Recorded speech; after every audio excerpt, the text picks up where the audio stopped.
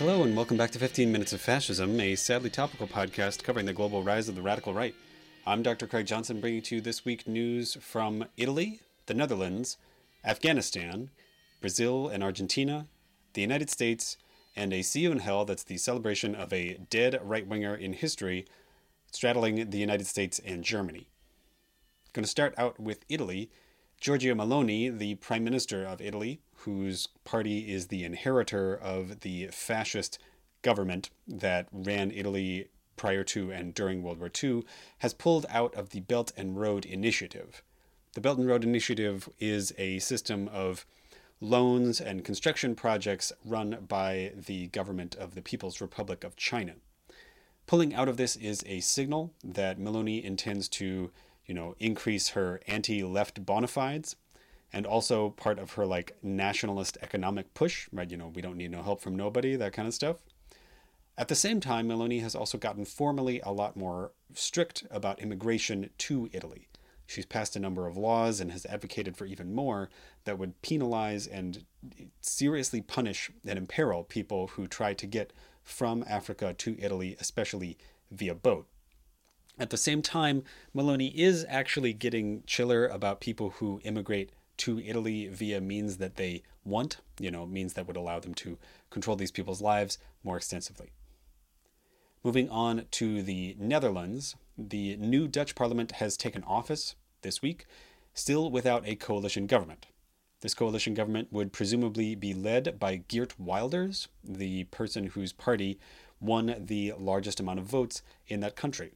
Usually associated with leftist and liberal ideology, this new Netherlands government will be led by an extremely anti-Islamic party, Geert Wilders' party, which has pledged, among other things, to eliminate all Muslim schools from the entirety of the Netherlands.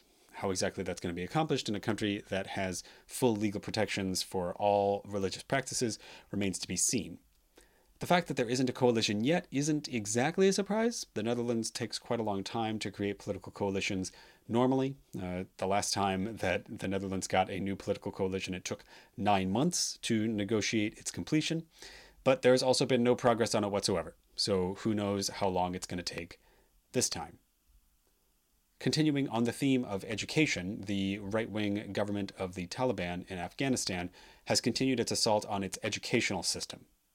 The Taliban has passed a series of laws that discriminate against the education of women and also the participation of women in the educational system at all.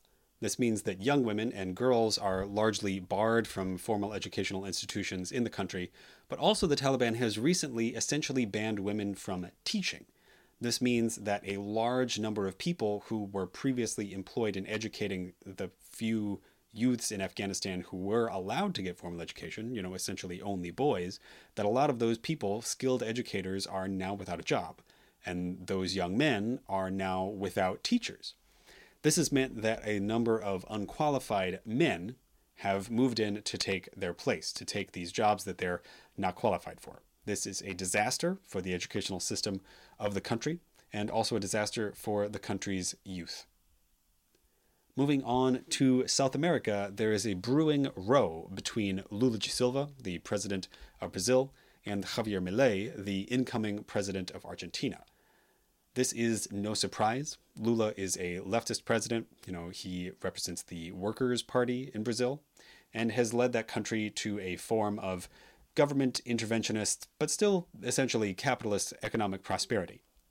Milei is an incoming extreme right-wing libertarian president who is entering the government of Argentina at one of its greatest economic crises since the year 2000-2001, when Argentina had an economic crisis so bad that it almost completely toppled their government and also, eliminated several currencies. It was a terrible, terrible deal.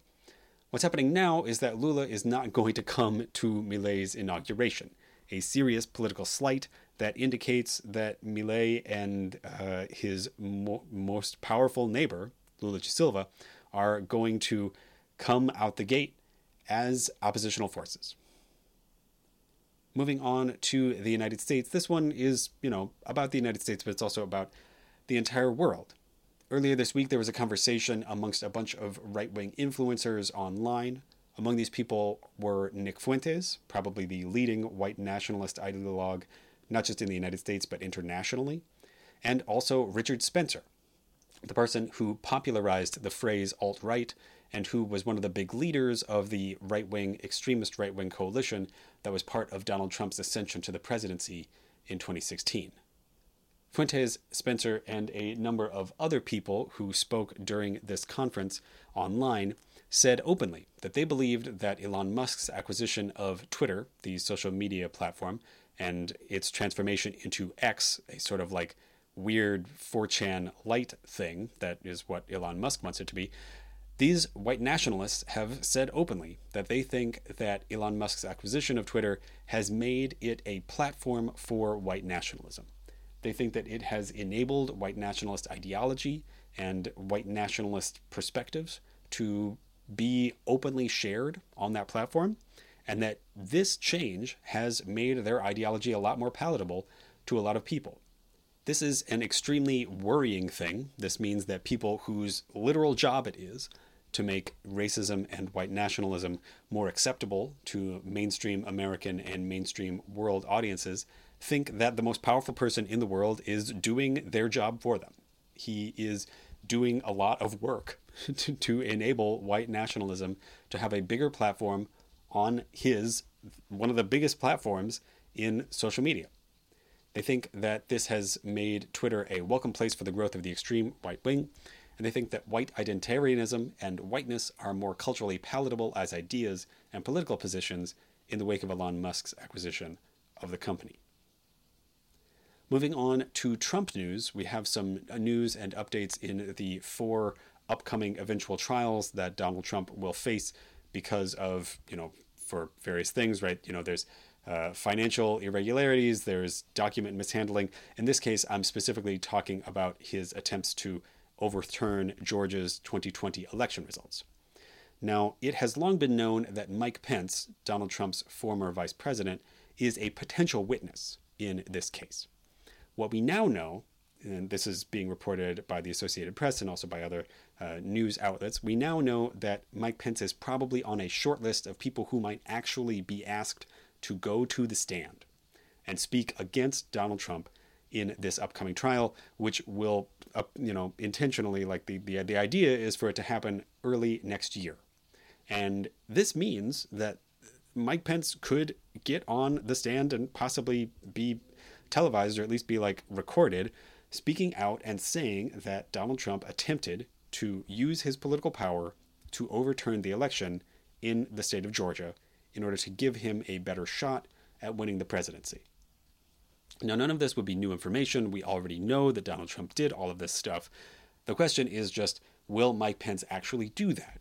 Is he willing to tank his chances with the, over half of Republicans who just really like Donald Trump in order to get at his former political rival and then kind of boss? This is entirely possible that Mike Pence might want to do this, because remember, Donald Trump incited a mob that was entirely willing to kill Mike Pence on January 6th, 2021. So, if Mike Pence is the kind of guy who holds a grudge, he might want to do this.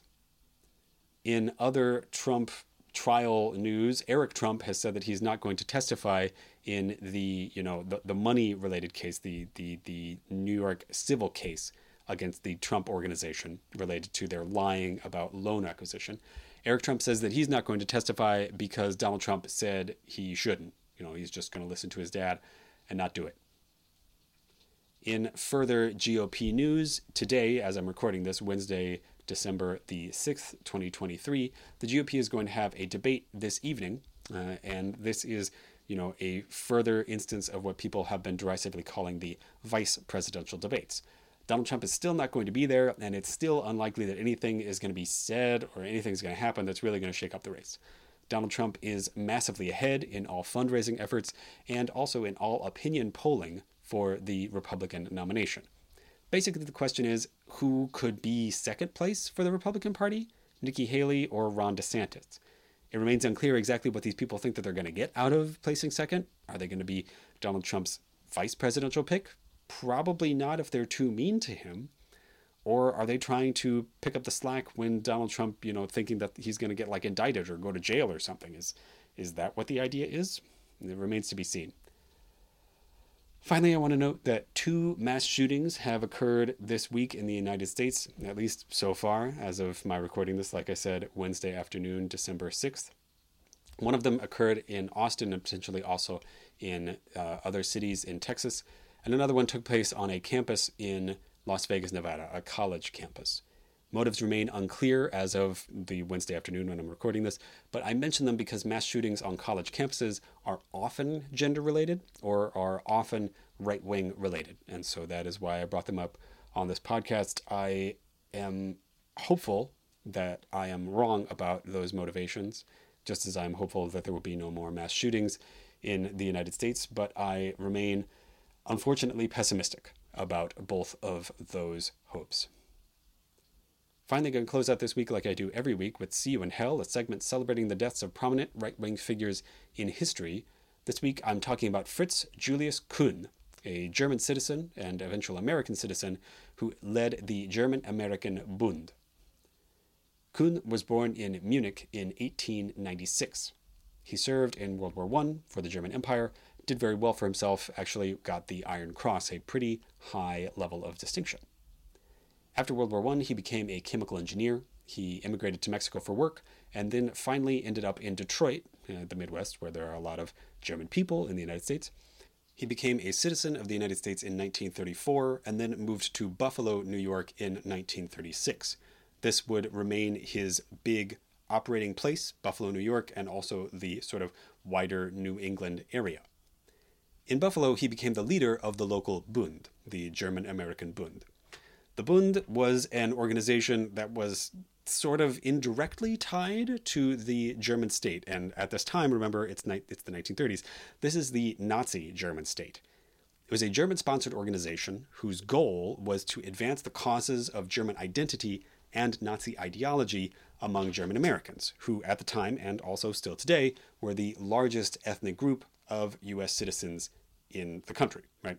So the German Bund was, at the very least, an opportunity to organize U.S. citizens against potential intervention against Nazi Germany in the case of war, and at the very worst, could have been a fifth column, an organization that could have worked against the United States in the eventuality of the United States entering a war with Germany.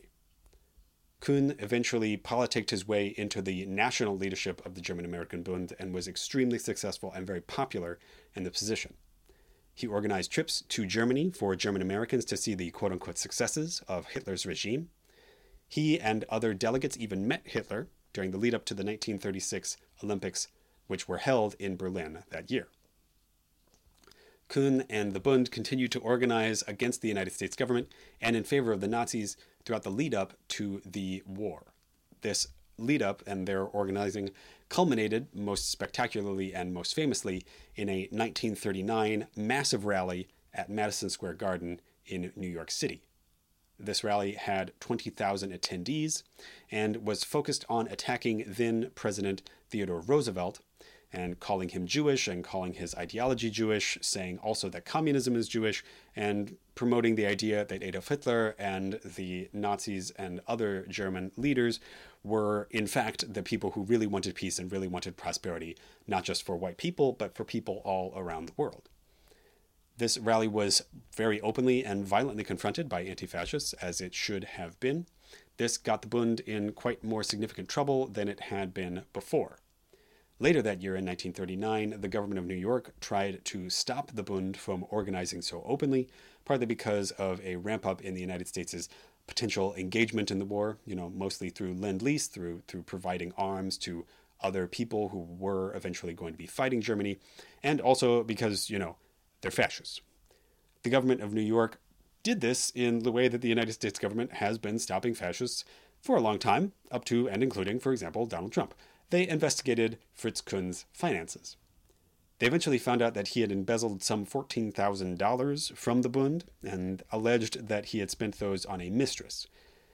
Kuhn was eventually convicted by then New York District Attorney Thomas Dewey, who would incidentally eventually become the GOP nominee for president in 1944 and 1948.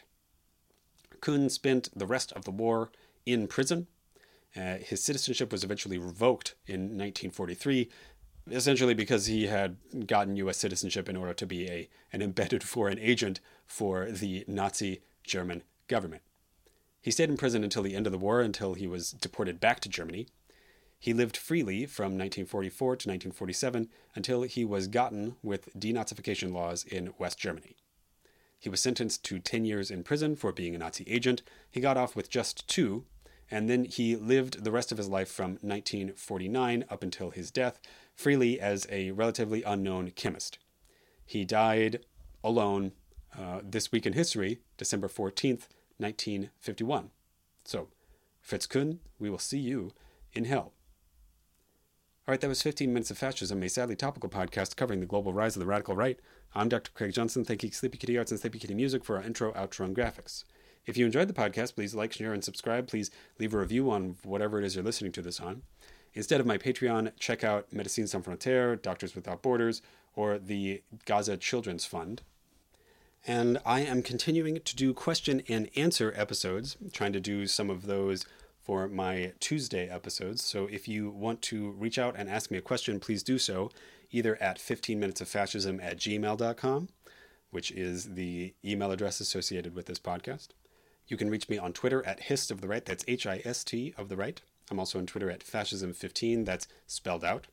And I am on Blue Sky at 15MINSOFFASC, that's 15 mins of fash. Thanks very much, and I will talk to you next week.